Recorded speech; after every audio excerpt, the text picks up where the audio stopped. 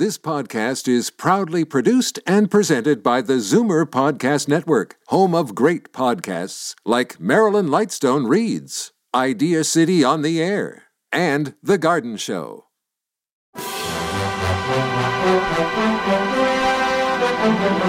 It's Zoomer Radio's Theater of the Mind with Frank Proctor. Open your mind as we fill your head with amazing thrills, chills, and laughs. Theater of the Mind. The best love programs from radio's golden age. Only on Zoomer Radio. Now, here is your master storyteller, Frank Proctor. Well, thank you, and welcome to the show. The Great Gildersleeve is waiting in the wings, but first let me throw a scare into you and yours. Have you ever been to a country fair where the tunnel of love is a main attraction? Well, that's the setting for tonight's Suspense feature we've got for you. One of the premier drama programs at the golden age of radio was subtitled Radio's Outstanding Theater of Thrills and focused on suspense thriller-type scripts, usually featuring leading Hollywood actors of the era. Suspense went through several major phases, characterized by different hosts, sponsors, and director-producers. Formula plot devices were followed for all but a handful of episodes. The protagonist was usually a normal person, suddenly dropped into a threatening or bizarre situation, and solutions were withheld until the last possible second, and evildoers usually punished in the end. Well, let's see what happens in this episode entitled, Will You Make a Bet with Death? That first aired in 1942.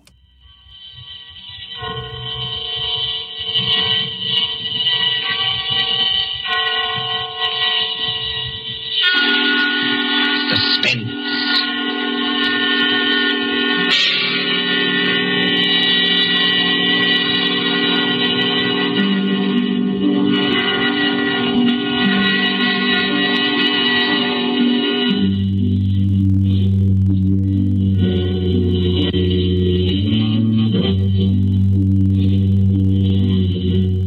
The thrill of the nighttime, the hushed voice and the prowling step. The stir of nerves at the ticking of the clock. The rescue that might be too late. The crime that is almost committed. Mystery and intrigue and dangerous adventures. We invite you to enjoy stories that keep you in suspense.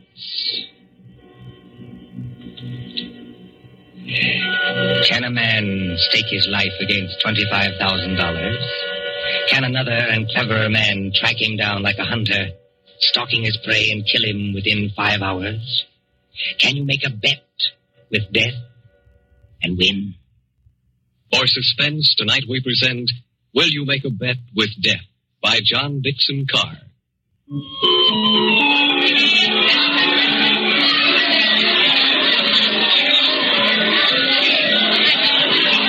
Coney Island on a summer day. There's the beach, bright-colored with bathing suits.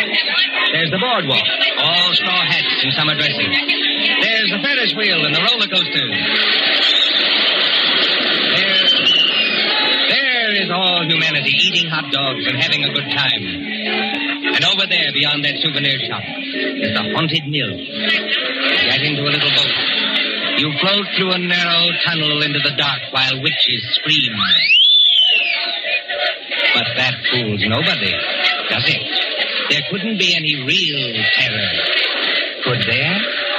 While the bands are playing and the crowd goes by and... Ladies and gentlemen, a unique attraction. It hurts me to see you stand there and miss this. Only 10 cents, 1 dime, the 10th part of $1 to go through the old haunted mill and get the thrill of your life. An overstatement, if you ask me. 1 ticket, please. Did you say 1 ticket, lady? That's right, 1 ticket. What's the thrill? Beg pardon, lady? I said, what's the thrill? Lady, the gals who come here with their boyfriends don't have to ask that. Attention, please. This way and mind the gate. Thank you. Step right up, ladies and gentlemen. Get your ticket for the old haunted mill, where ghosts will walk and corpses... Give me some tickets. Hurry. Just a minute, young fella. I know you want to get into the old haunted mill, but there's plenty of time. How many tickets? I don't know. Better give me 10. 10 tickets. You hear that, ladies and gentlemen? Here's a young fella who likes the old haunted mill so much, he buys 10 tickets. Don't call everybody's attention.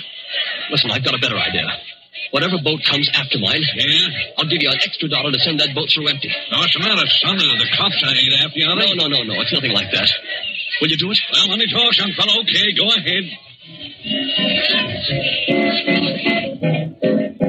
Isn't there an empty boat here? Well, really? You've got such a great objection to riding in the same boat with me? Oh, I'm sorry. I didn't mean that at all. Don't misunderstand. Then you better get in if you want to go. This boat's starting to move. Yeah, I better sit down. You certainly had. Look here, I want to apologize. That's quite unnecessary. This place is rather childish anyway, isn't it? Yes, isn't it? But I've seen everything else, so I may as well see this. Here we go in the dark. Oh, what was that? One of the ghosts, I imagine, from a machine. It sounded like him laughing. There isn't anybody on the boat behind us, is there? I can't see. It's pitch dark. Listen, Miss... My name is Andrews, Betty Andrews. If it's customary to exchange names in a place like this. Mine's Pendrell. Bob Pendrell. Did you say Pendrell? Yes. Do you know it? Oh, no, not exactly. It's an unusual name, that's all. I don't want you to think I'm out of my mind, though I very nearly am. But I've got 5 hours to go. Just 5 hours. At the end of that time, either I'll have won $25,000 or else... Or else? Or else I'll be dead. You know, I wish I'd kept you away from this boat. Well, there's nothing to get alarmed about. For you. I can't tell you much, but I had to tell somebody that or I'd have started yelling. There's just one other thing. Is there? In these places, they've usually got little dim-lighted rooms along the way. Yes, exhibits. And things. Yes. Well, when we come to one, I'm going to get out of this boat and hide there. Just don't get alarmed, and don't tell anybody when you go out. Why should you do that? I think I see a light ahead. There is a light, but... Dim, too. That's all to the good. Yes. We're coming around the corner. Look, I'm going to have company when I get off. A waxed dead man on a pile of straw. Oh, I hope I can stand these noises. Goodbye, Betty Andrews. I wish we'd met at a different time. Mind the boat! Here, what are you doing? Getting off, too? Don't be an idiot. What's the idea? You need looking after, Mr. Pendrell. And if we must hide, I suppose this is as good a place as any. I won't have it. Quick. There'll be more boats along. Oh, behind that dead man on the straw. He'll hide us. Hurry. Well, now, Mr. Pendrell, in the queerest place I ever get into, please tell me what this is all about. I can't tell you. You said it yourself. If you don't tell somebody, you'll go crazy. Maybe you're right. It's against the strict terms of the bet. But this is the last day. And I tell you, I can't hold out any longer. Lower your voice. There's a boat coming. I wonder if you ever heard of my stepfather, John Destry. Yes. I imagine everybody has. He's a millionaire, and I'm not. I'm just a chemist, an analytical chemist. Not very successful. So if I'd had time, if I'd had money, I might have worked out a process that would have, well, I think it would have helped in the war. But he's got money. Yes, he's got money. Well, my mother died years ago. This Destry's a big, white-haired, fine-looking fella. You'd think butter wouldn't melt in his mouth. He's got an apartment in the East 60s, secretary, I never met her, valet, cook, that kind of thing. Well, he used to invite me there. I wouldn't go. Then he got hold of a book I had to have, a German work on chemicals. So I went. After dinner in that study of his, over the brandy.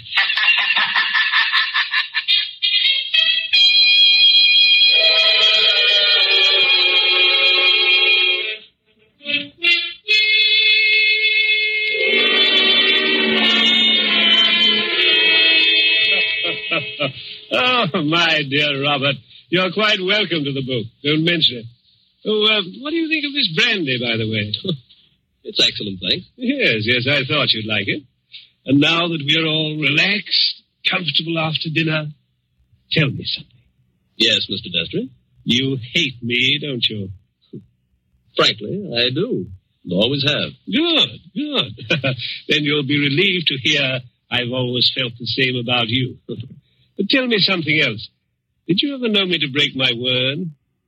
No, I never did. I'll give you that. I asked you, Robert, because I want to make a little bet with you. That is, if you have the nerve, which I doubt. I'm afraid I can't afford to make bets. You were always careless with money, Robert. Well, I've been thrifty. I saw that when your mother was alive. But you can afford to make this bet. Look here, in my desk. Well? $25,000, Robert. $25,000 in 5 $100 bills. And what would I have to bet against that? Your life. My life? There's the money in the drawer. Look at it. What wouldn't you give for that money? What wouldn't you give to have it for this precious work of yours that you're so fond of and that you've failed in miserably? So far I've failed, yes. Well, I've had a fairly good life as lives go. My heart isn't as good as it might be, but doctors say I'll last a little while yet. But before I go, there's one pleasure, one little exquisite thrill for me to experience. I want to commit a murder. Yes, I said a murder. My bet is that I can kill you within 6 months, and that you can't stop me, and that I'll never be punished for it. What do you say? Yes or no? I believe you mean that. Of course I mean it. And just how would you propose to kill me? That would be telling. You know, if I had time to think this thing over... There's no thinking it over. Now. Yes or no? Yes. You must need the money badly, Robert. I do need it. But oddly enough, Mr. Destry, that isn't why I'm doing this. No? No. I want to show you can't play the Lord Almighty and get away with it. Are you challenging me? Yes. You don't think I can do it? I know you can't.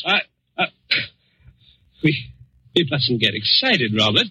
There will be conditions to the bet, you understand?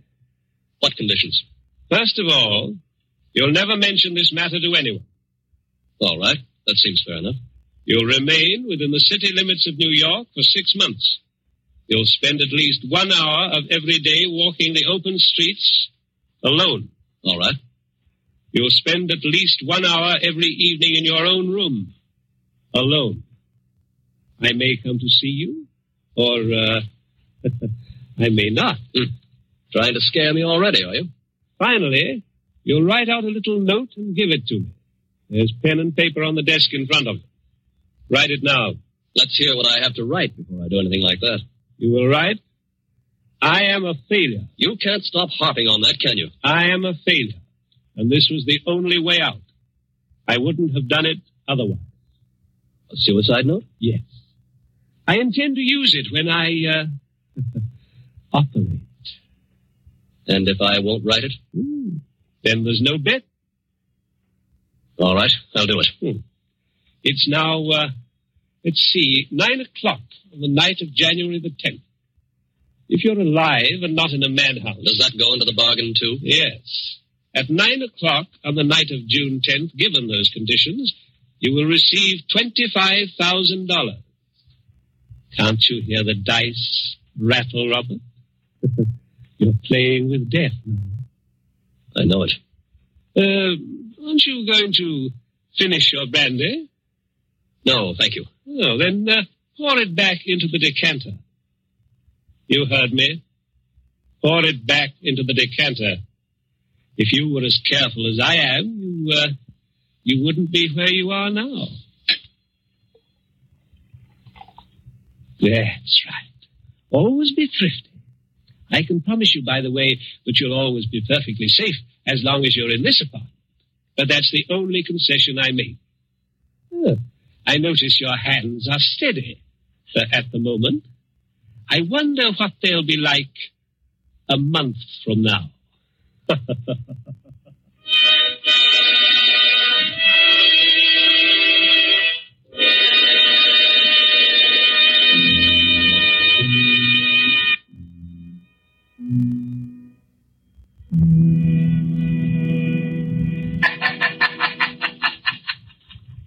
So you were fool enough to make a bet with John Destry. Listen, Betty, I want to tell you what else happened the same night. I got on the Fifth Avenue bus. and started to look through that book that Destry gave me. It was a book that I wanted about poisons. Well, just as I opened it, I felt something sharp prick my fingers. I looked down, and my hands were covered with blood. He had sewn safety razor blades in a line down the inside edge of the cover. Oh, no. Yeah. A little white card fell out of the book, and I read it. It said, "See how easy it is to take you off guard? Those razor blades aren't poisoned, but they might have been. Take warning." Betty, that was 6 months ago. 6 months less 5 hours of careful, refined torture. And now, I've got only 5 hours to go. What's he done in the meantime? Nothing. Nothing. I don't understand. Nothing at all. That's the cleverness of it. He's left me waiting. Expecting something. Expecting it every hour of the day or night. Once at the laboratory where I work, I opened a box that I thought was from a chemical supply house. And a Mexican tarantula, one of those furry spiders about as big as your fist, ran out across my hand. It was a toy tarantula. He enclosed a card, asking whether I didn't admire it. But this can't go on. I used to think I didn't have a nerve in my body. I could hold the test tube at arm's length absolutely steady for minutes at a time. Now look at me. Don't, please, don't. But the waiting's almost over now. Walking the streets, wondering who's behind you. Sitting alone at night, listening for every step on the stair. He's got very little time left now, and he's got to do something. The question is, what's he going to do? Well, maybe he doesn't mean it. Maybe he's only doing it to scare you. Lose all that money? Oh, you don't know my stepfather. Listen. Huh? I don't hear anything. That's just it. There's no sound of running water. The boats have stopped. Then we're all by ourselves in here. Or with him. Yes. Oh, Lord, how I wish I hadn't gotten you into this. Oh, I'm all right. Or at least I think I am. I thought I saw him in the crowd outside, but I couldn't be sure. I'm seeing him everywhere. Now, Bob, just a minute. Just tell me one more thing. Did you ever see Mr. Destry, face to face, after that first night? Many times. He came to see you? He came to my laboratory once, yes, but mostly I went to see him. And why? Because it was the only place in the world I could feel safe. He's promised that nothing should happen to you while you were in his apartment. Don't you see it was part of the torture? Night after night he'd invite me, and I'd go, right up until last night. Last night, we were in that study of his, with the devil masks on the walls, and he was sitting behind the big mahogany desk.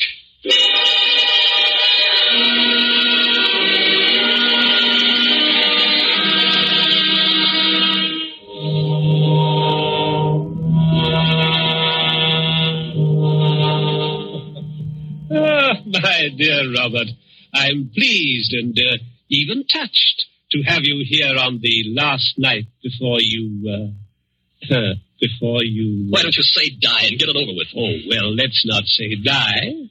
No, the clergy contend that we never die. We only change. Now let that be a consolation for you. Must you be going so early? There's that 1 hour at home rule to our bet, if you remember. I remember. You're keeping to the rule. Yes, and I mean to beat you at this if it's the last thing I ever do. The last thing I ever do. That's an unfortunate choice of phrase, Robert. My boy, you haven't a chance. Something's going to happen to you within the next 24 hours when you least expect it. Will you answer me one question? If I choose. Have you decided how you mean to kill me? I decided that 6 months ago. And you still think you can get away with it? It's a method which has never been known to fail. I give you my word of honor on that. Is it sudden? Yes, and no. Wouldn't you like to know what it is? Good night, Mr. Destry. I think I'd better be leaving. No, my dear boy, you mustn't go yet. Sit down. Pour yourself a glass of brandy. No, thanks. Then perhaps you wouldn't mind pouring me a little. My doctor allows brandy, though I'm forbidden spirits. I notice your hands are shaking quite a good deal. They weren't like that 6 months ago, were they? No. You were full of confidence then. Oh. And it grieves me to see you waste tobacco by lighting a cigarette and putting it out immediately. Well, it's no use lying to you. But I'm going to beat you just the same. You wouldn't like to back out now?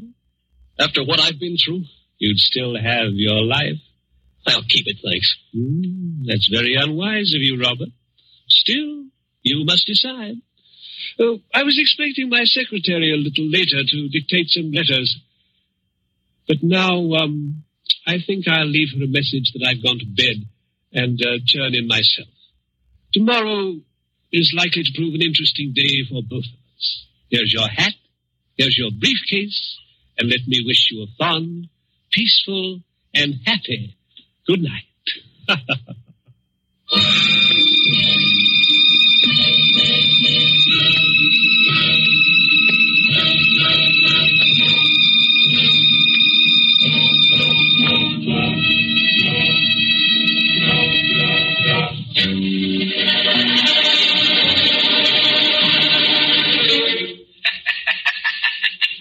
That was last night, Betty. I saw I had 5 hours to go. It's less than 4 hours now. If I can keep away from the old devil until 9 o'clock. I wish those boats would start running again. Why? Because it's almost as spooky in here as a real old mill. I know. Even that wax dummy on the straw. Any minute now. You're expecting to see him move? So am I. Now, don't stand up. It doesn't matter. If the boats aren't running, we can hear anybody who comes along. I hope so. Do you think Destry's got in? Bobby can't have got in. He can't even be here. Why not? Because Mr. Destry told me. Mr. Destry told you. I'm his secretary. You know, Betty Andrews, I'm sorry it was you who did this. Did what? You can't guess, can you? Oh, Bob, I didn't come here to trap you or spy on you. If that's what you're thinking, I swear I didn't. No. You only got me to tell you the whole story and lose my bet. I haven't heard a single word you said. Bob, please believe that. He didn't send you here, of course. No. And of course you never saw me at his apartment last No, night. I swear I didn't. I got there late. He'd gone to bed. I didn't even take off my hat or gloves before I left again. Don't you understand, Bob? I hate him, too. I want to see you beat him. You've got to beat him. You mean that? Look at me and see if I mean it. Betty, I almost believe you. You must believe me. And Anything else? you better hide behind that dead man. Hurry. Those boats have started up again. I wish I could tell you, Betty, what that means to me. Come on, hurry. Wait a minute, you two. But Stay just where you are. where's that voice coming from? Along the tunnel, I think. Well, it's not Destry's voice. No, it's a man standing up in a boat. He's coming around the corner. I can see him now. Hurry. The old haunted mill, eh? My golly, if this ain't some place to make a pinch, I never heard of one. What do you mean? Make a pinch? Just what I said. Your name, Robert Pendrell? Yes. Who are you and what do you want? Police headquarters. You're to come along with me. I want to see you over in New York. About what? I wouldn't know, lady. But it might be about the murder of John Destry. Oh, no. Did you say the murder of John Destry? That's right. Somebody poisoned him last night with mercury cyanide. I wouldn't have got you at all, maybe, if the barker outside there hadn't thought the cops were after you to start with. Betty, Yes, Bob. he's beaten me. He hasn't beaten you. Oh, yes, he has. And I know now the weapon Destry was going to use in killing me. What weapon? It never fails. The electric chair. You mustn't talk like that. Don't you see? He never once intended to kill me in the way I thought. Are you coming quietly, Mr. Pendrell? Just a minute. He's poisoned himself. But he's left evidence to show I did it. He's killing me the worst way possible. He's won the bet. The money doesn't matter now. If I'm in the death house for murder, what use have I got for all the money in the world?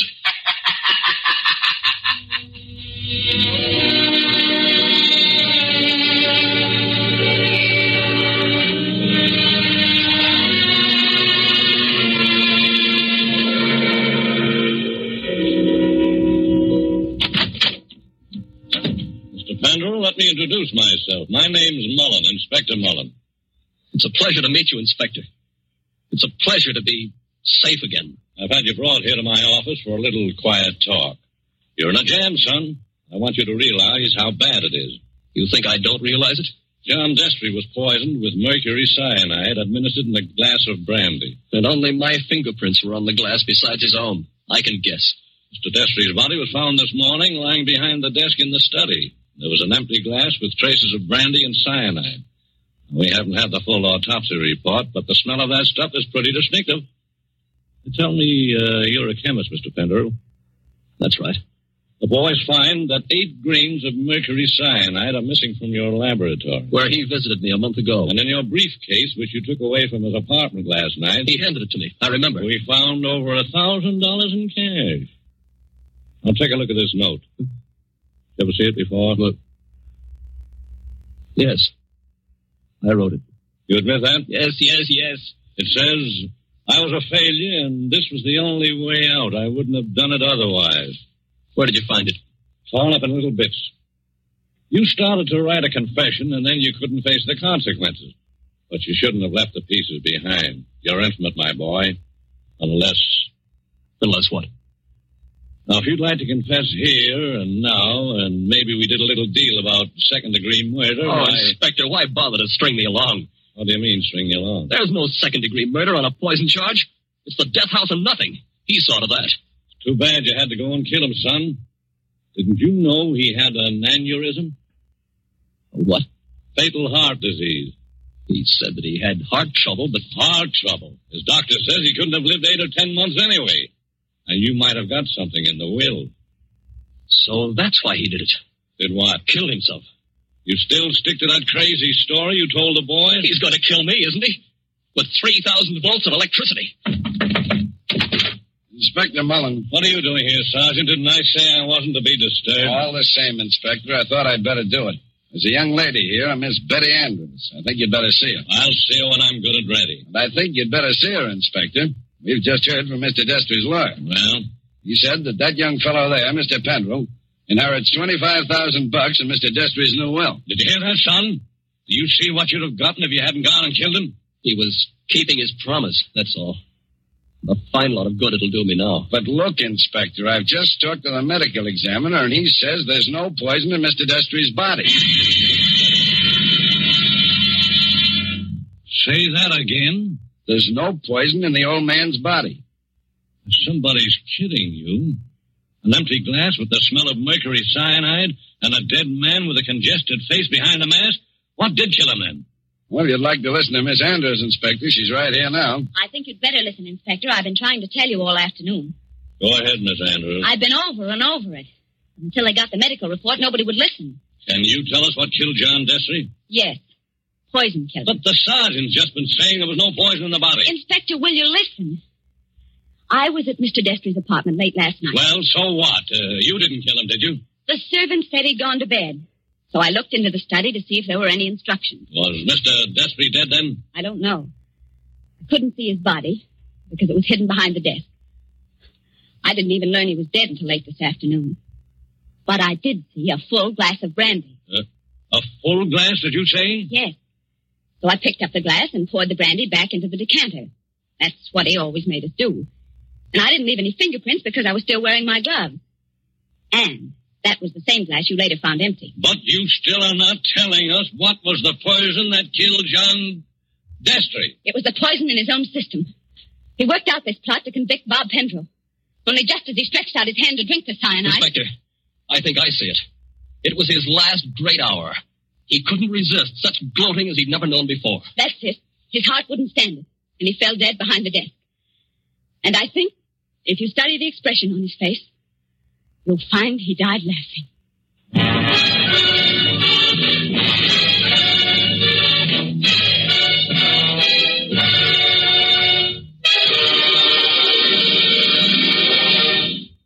And so ends Will You Make a Bet with Death? Tonight's story of Suspense. The part of Bob Penderell was played by Michael Fitzmaurice. Betty was played by Leslie Woods. John Destry was played by Nicholas Joy. And in supporting roles were Ted DeCorsia and Charles Slattery. Again next Tuesday at 9:30 p.m. Eastern Wartime. A story dedicated to the thrill of the nighttime, the hushed voice, the prowling step. Another adventure in Suspense. William Spear, the producer, Mark Slobe, the director in the absence of John Dietz, and John Dixon Carr, the author, Our collaborators on Suspense.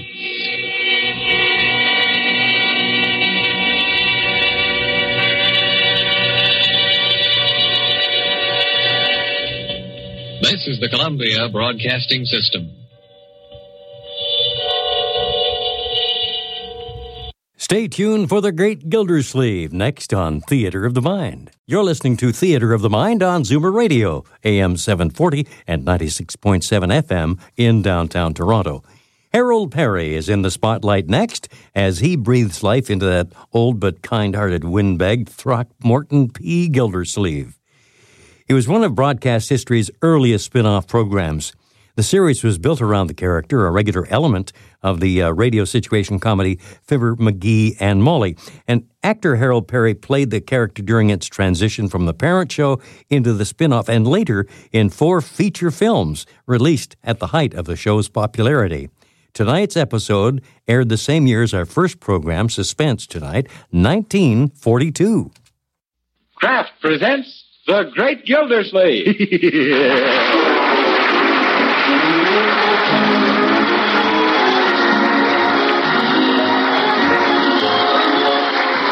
The Kraft Cheese Company, who also bring you Bing Crosby every Thursday night, present each week at this time Harold Perry as the Great Gildersleeve, written by Leonard L. Levinson.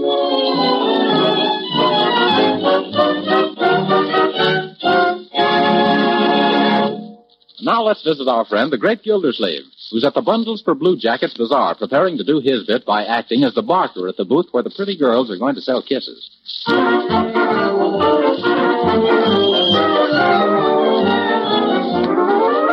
Well, so this is my booth, eh? You know, Marjorie, I think it's going to be fun selling kisses. This is the first time I've heard of it, Uncle Mort. Gee, who are you going to sell your kisses to? Yeah. Uncle Mort isn't going to do the kissing, Leroy. I thought I was wrong about that. Yes. There are going to be a dozen beautiful young ladies to do the work, Leroy. Incidentally, Margie, to be a good salesman, a fellow should know about what he's talking about, you know. Now, don't you think that... No, I guess free samples are out. Yeah. Gee, why spend $1 for a wet smack when you can get just as daffy on a dime's worth of taffy? Yes. You know, Uncle Mort, that wasn't a bad idea of Leroy, about you kissing any of the ladies. We could charge $1 apiece. No, my dear. Why not, Uncle? Because I'd pay $1 myself, not to kiss the type of woman who would pay $1 to kiss me. Oh, Miss Marge, I got your lemonade stand all fixed up for you. But if we get a big crowd, I don't think 3 lemons is going to be enough. You better get some more, Bertie. They're going to open the doors in about an hour, and we're expecting a lot of people. Oh, yes. All the gentlemen in town want to patronize Mr. Gildersleeve's osculation station. Yeah, they do, huh? Yes, sir. They'll be buzzing around that kiss booth till their poor girls is all puckered out. Yes. And all the ladies going to line up at that Yogi man's tent to have their fortunes told. Oh, you mean Yogi Swamahandra? Oh, Penny Banks met him in New York, and he's marvelous. We're counting on him as our main attraction. Oh, there's Penny. Oh, Penny! Oh, yeah. Thanks off now, Marge. I just had the most terrible news. I don't know what to do. Yogi Swamahandra's missed his plane connections and won't be here in time. Fine, fortune teller.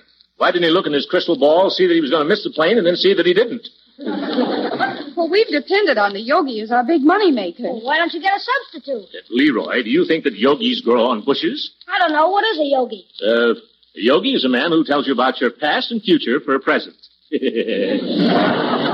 Penny, isn't there any other one floating around who can pinch hit for this man? No, I don't know of any. Well, why don't you get somebody to dress up and play the part? Well, Mr. Gildersleeve, that would be deceiving the people. What do you think those fortune tellers do?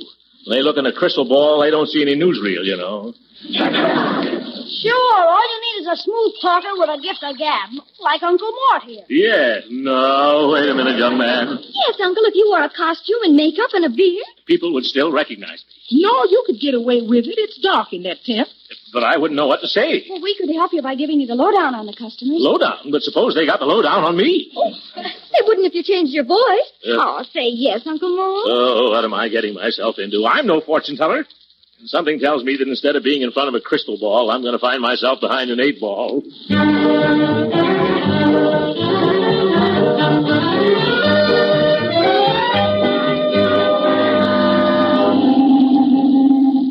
What are we stopping here for, Unc? The costume place is 3 blocks down the street. I know, Leroy, but read the sign. Oh.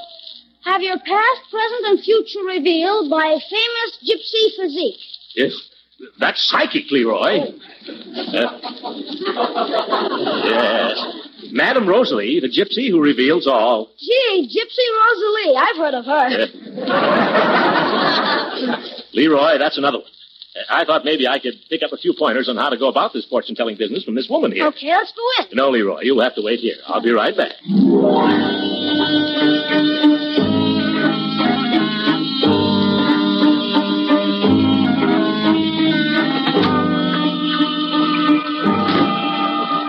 Good afternoon, sir. You have come to consult Madame Rosalie, the great seeress who sees everything, knows everything, and tells everybody. Yes. Why, yes. That is, if she isn't busy. I shall look in the crystal ball and see. No, I am not. I see. It's you, huh? You're free, huh? No, it will be necessary to cross my palm with silver. Oh, yes, of course. How much? $1 for 3 questions. A past, a present, and a future. All right, let me see. Give it here quick. Don't grab, lady. Thank you. Now sit down and look deep into crystal ball. All right, I'm looking. What next? Alla canta umo holocadorazzoli. Excuse me, would you mind repeating that? Al canta umo holocadorazzoli. That's what I thought you said. I'll have to remember that. What does it mean? I am calling on the spirit of my forefathers. Yeah, they must have been tobacco auctioneers then. Well, go right ahead, madam. First for the past. I see not long ago trouble. Yes. There was smoke, a dark cloud behind you. Oh, yes, Bertie burned the toast at breakfast. Yeah, very good. Madame Rosalie, she never fails. And now for the present. You get into trouble because of man. What kind of a man? He is dark, also heavy. Does he have a black mustache? Sure, with black mustache. He gets you in trouble. You know him? Yeah, that's me. I'm my own worst enemy. Now, what about the future? Soon you will have loss, if not careful. Loss. Crystal balls say, Hanye, Terra, Wagli, Dura, Blasto, Mixol, Blasto, Flomene. What does that mean? Watch out. Well, thank you very much. Is that all? Yes. Unless you wish to ask the $2 question. I don't think I'll have the time. Let me see how late it is. By George, what did I do with my watch? I had it All right. the time? She's now? No, see here, madam. Where's my watch? How should I be knowing? I thought you knew everything. I do not bother with trifles. This wasn't a trifle. It was an $80 watch. Sir, are you accusing me? Yes. Either I get my watch back or... Say, I'll bet you put it in that drawer. No, you keep out of there. Is that so? I'm going to have a look. You stop that. It's none of your business. Well, what's this? Madam, you've got enough watches here to start a hot shop. Oh. And here's mine. Well, thank you. I guess I'll go now. You heshni malokarando seba baninga trami todo at New Delhi. What does that mean? No, don't answer that. So long, madam, and don't take any wooden watches. Not to you, Joe. Well, a debutante. Oh, well. Hey, come on, Leroy. Did you learn anything, Uncle Mort? I'll say I did. When the gypsy says watch out, she means you're going to be out of watch.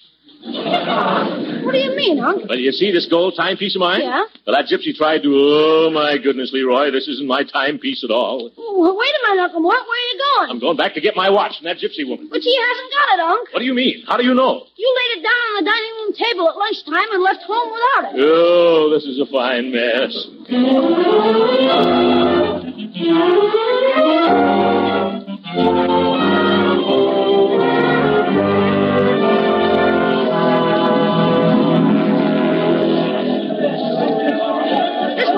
I mean, Maharaja. The bazaar is in full blast. Not so fast, Leroy. Is everything all right with my costume?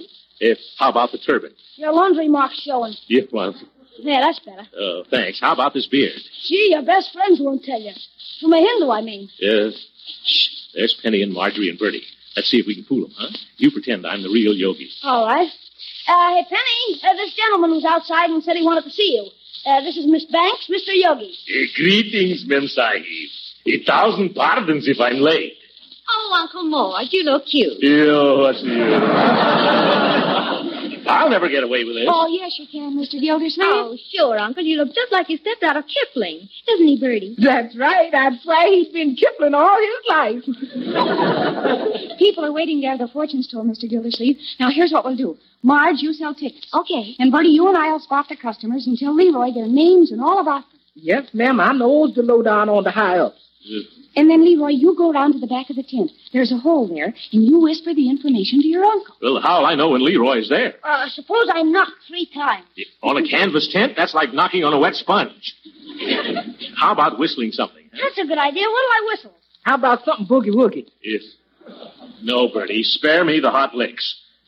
Why not something Indian? Oh, like by the waters of the Minnetonka? No, Marjorie, East Indian, like the pale hands I love beside the Selimar. Wouldn't you rather hear deep in the heart of Texas? No, Leroy, pale hands, not clap hands. That should be easy to remember. Just look at your hands. Oh, just look at your hands. What's wrong with them, Unc? You better wash them. They're not pale enough. People are waiting, Mr. Gildersleeve. You better go in the tent and get started. Wait a minute, girls. I'm getting cold feet. Well, just fold them up underneath you and sit on them, Uncle. Now, in you go. Hurry All up. right, if you insist. Careful there, Stoop. Leroy, what did you call me? Stoop, Uncle. You'll knock your turban off. Oh, yes, of course. I thought you... Well, never mind what I thought you said. Just get comfortable in there, Uncle Morton. We'll start sending in the victims. All right, whenever you're ready, just shoot the gulls to me, gals. Now, let me see. How do you do this, Mahatma Gildersleeve? Oh, they must be ready to start. Where's that hole in the canvas? This must be it. Is that you, Leroy? It ain't Carmen Lombardo.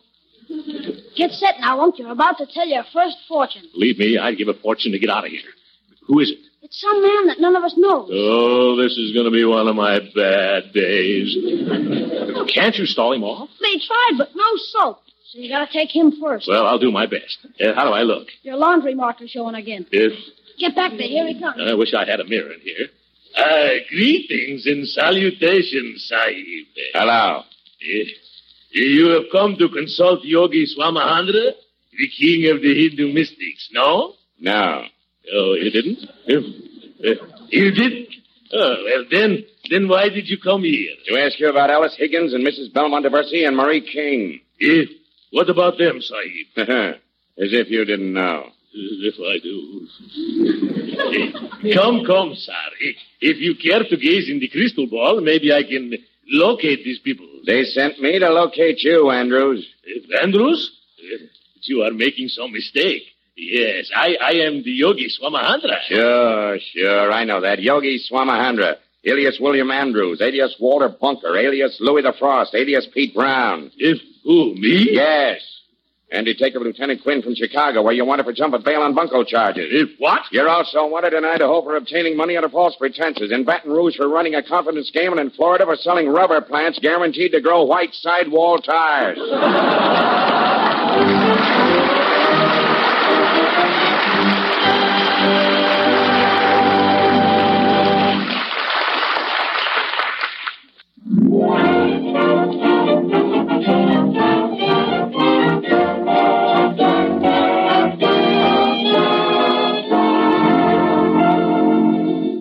Now back to the great Gildersleeve, who suddenly found himself a much-wanted man by the police of half a dozen cities. Now, that isn't fair. You do this Just a second. Hold it. Quiet, please. Quietly, Roy. I don't care what you people say. I came here to grab the Yo guy, and he's going back to face trial. Officer, you're making a mistake. This is my uncle, Mr. Gildersleeve. Yes, Throckmorton P. Gildersleeve. Boy, that's a phony alias if I ever heard one. See, you can see he isn't a yogi. Take your beard off again, Uncle. Yeah. Never mind. I know he's a fake Yo guy. His real name is Willie Andrews, and he's known as Willie the Tub. Yep. I am not a tub. It's just the way this coat buttons. Yeah, I knew that when I started to fool folks, I'd get into trouble. My mama done told me. But, Lieutenant Quinn, if you take him away now, Bundles the Blue Jackets will lose a lot of money. Why don't you wait till we close down tonight? Well, okay, miss, okay. I'll let this grafter operate for the balance of the show, but I'll be on guard right outside the tent. Is that understood? Excuse me. Do you mind if I go home? I'm expecting a bad headache. Now, you stay right here, Uncle Mort. Don't worry. We're going to get this all straightened out before the bazaar closes, Mr. Gildersleeve. Come on, let's let the yogi get to work. Come on, Lieutenant. Come on, Marjorie. Leroy. Okay, I'm coming. Take it easy, Uncle Mort. Remember, keep a stiff upper turban. How can I? I've been in hot water ever since I put on this Turkish towel. We'll get you out of this, Uncle, if it takes us years. Yeah, and it looks like it will, too. Remember, Willie, no tricks now. Oh, here we go again. Yes, Leroy. Who is it this time? The district attorney? You're getting warm, Unc. It's your old pal, Judge Hooker. What? Oh, well, that old crab wants his fortune told. This is the first pleasant thing that's happened to me all day. All right, Leroy, go on. This where you come to have your hand read? No, Sahib. The yogi, he does not work by the hand.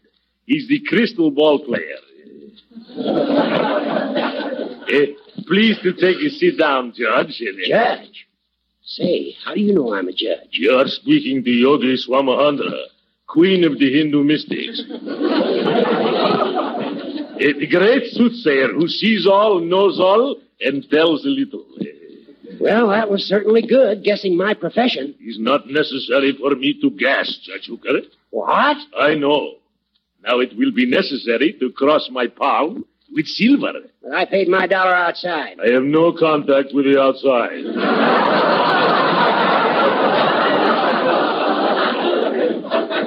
That is separate business. The silver, please, in form of a $5 bill. I will not. No, sir, I will not. How about that $5 bill you won at poker last night? Say, how did you know that? Shh, don't worry. I shall not tell a soul you were supposed to draw one card and you picked up two. Thank you very much, Sahib. Now look deep into the crystal ball. Hey, what are you doing? I am calling on the spirit of my forefathers. But if you're going to tell my fortune, why don't you call on my forefathers? Because, Sahib, I cannot bark.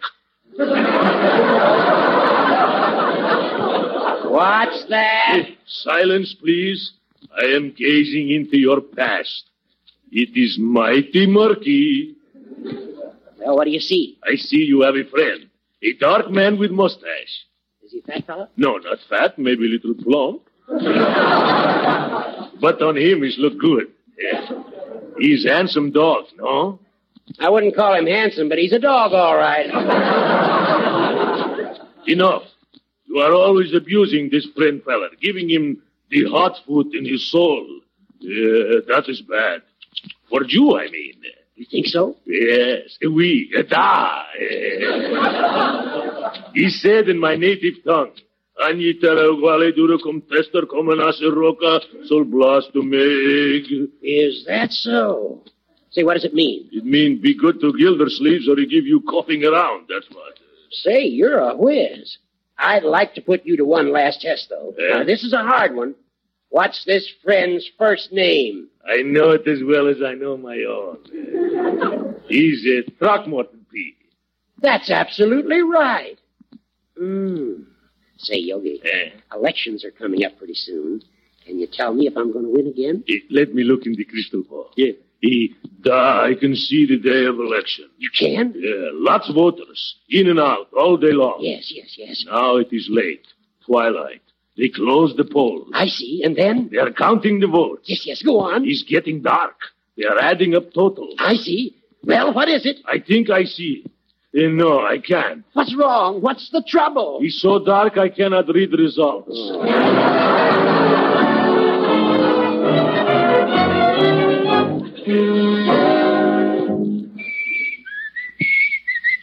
Hey, Uncle. Leroy, stop yelling Uncle. George, I'm ready to yell Uncle myself. I've told about more fortunes this afternoon than Dunn and Bradstreet.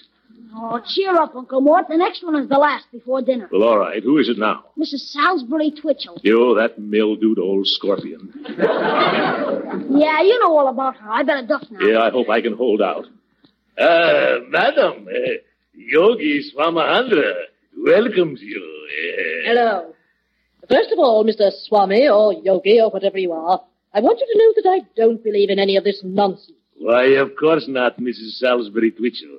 Oh, you know my name. Who told you? I am Yogi Swamahandra. I know everything. Well, I wager that you don't know everything.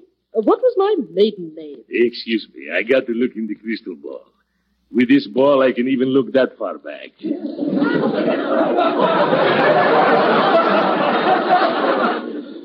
Oh, I got it. Madam, before you were married, your name used to be McGillimcuddy. Babe McGillimcuddy. All right, that's enough. You don't need to go on. Your father, she had farm, raised turnips. Oh, now that's where you're wrong. They were beets. Excuse, please, but beets look like turnips because this is not Technicolor crystal ball.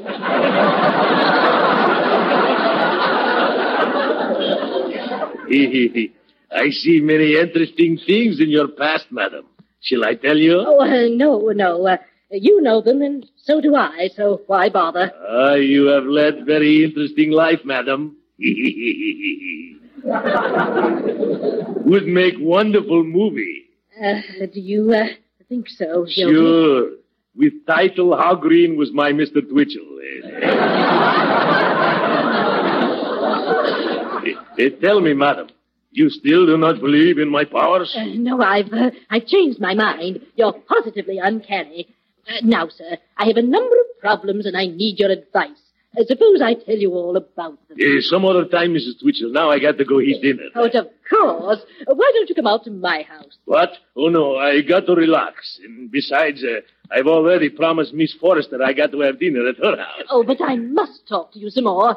I know what. Oh, Marjorie! What you do?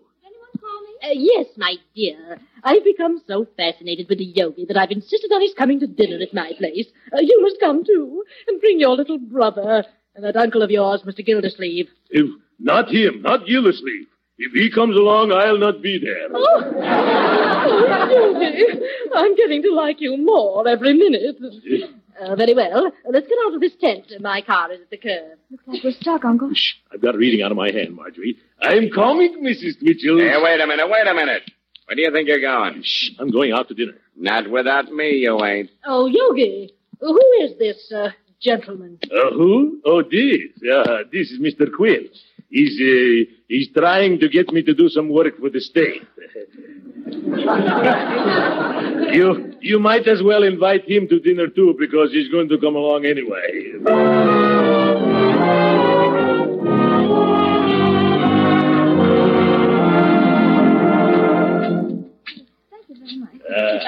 Now, Yogi, tell me something about India. India? Sure, Yogi, go ahead. You're an old Indian faker. I am Indian fakir. Well, there's no difference between the two, is there? No more than between a flat foot and a flat head. Gee, that's a hot one, Uncle Mort. Yeah, that's a hot one, Uncle Mort would have said. Leroy, finish your spinach. Oh, gee, I bet they don't eat spinach in India, do they, Yogi?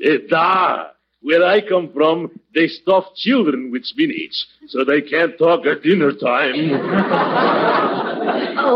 That reminds me, I've been meaning to ask. What part of India did you come from, Yogi? All of me. No. I mean, where were you born? Oh, born? Now I grab you. Where was I born? In my papa's house. My mama done told me.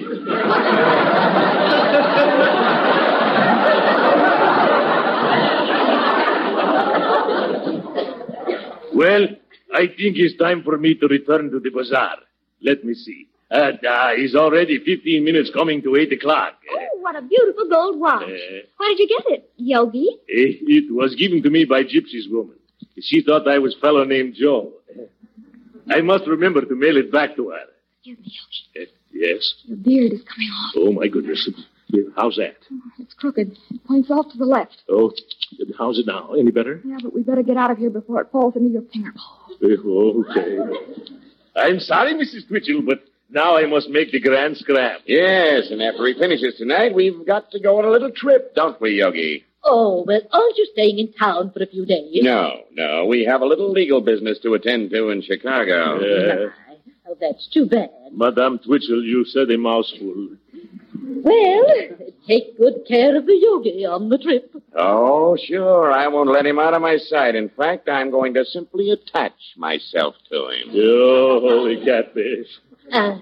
What did you say, Yogi? Nothing, madam. I was only praying to the holy catfish of the Ganges River. Goodbye, Mrs. Twitchell. Come on, everybody.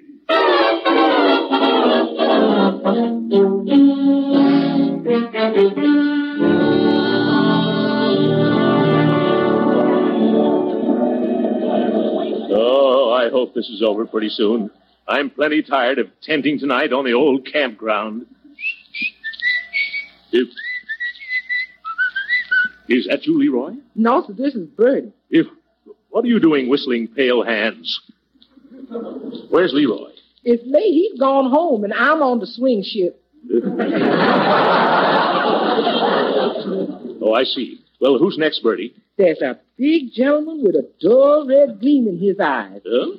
Has y'all been telling some wife her husband's a philanthropist? Bertie, I've told so many different people so many different stories, I don't know what I said. I better get out of here. Bertie, you go out and stall him a little while, huh? Okay, but he ain't the type that stalls good. Oh, now if I can crawl under the back of this tent and sneak out before that nosy detective from Chicago discovers that, hello, Lieutenant Quinn. What are you doing here? Get back in there, Tubby, before I take you to Chicago in a box. Yeah, Phil, I was only after a breath of fresh air. You don't have to crawl out on your hands and knees after it. Now get back in there, Willie. All right, and stop calling me Willie. Man. Excuse me, but are you the man who calls himself Yogi Swamahandra? Da. Have you got an appointment? No, I haven't. Then I can't read your fortune. Okay, then I will read yours. Take a good look in the crystal ball, Yogi. What do you see? I see nothing. Well, I see something.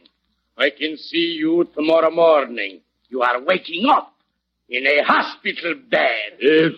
What? Your jaw's fractured. Both of your eyes are black. Your nose is in splints. And your ribs are barbecued.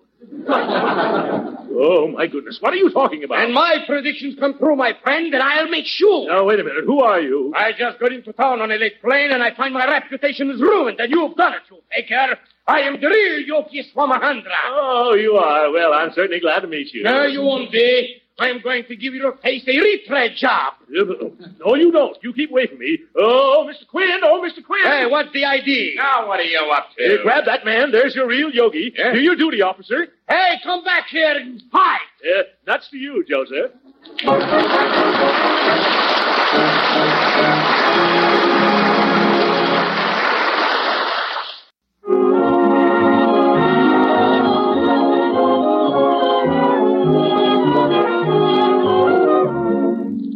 And there we were, Judge. Me and Willie the Tub locked in mortal combat.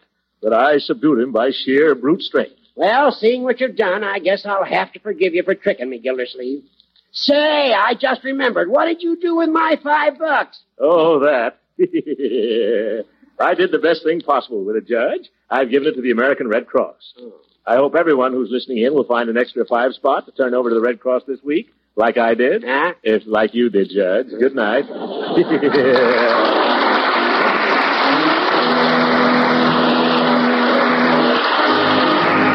Great Gildersleeve has come to you from Hollywood. This is the National Broadcasting Company. Thanks for listening. Tomorrow night, it's Richard Diamond, followed by Lights Out.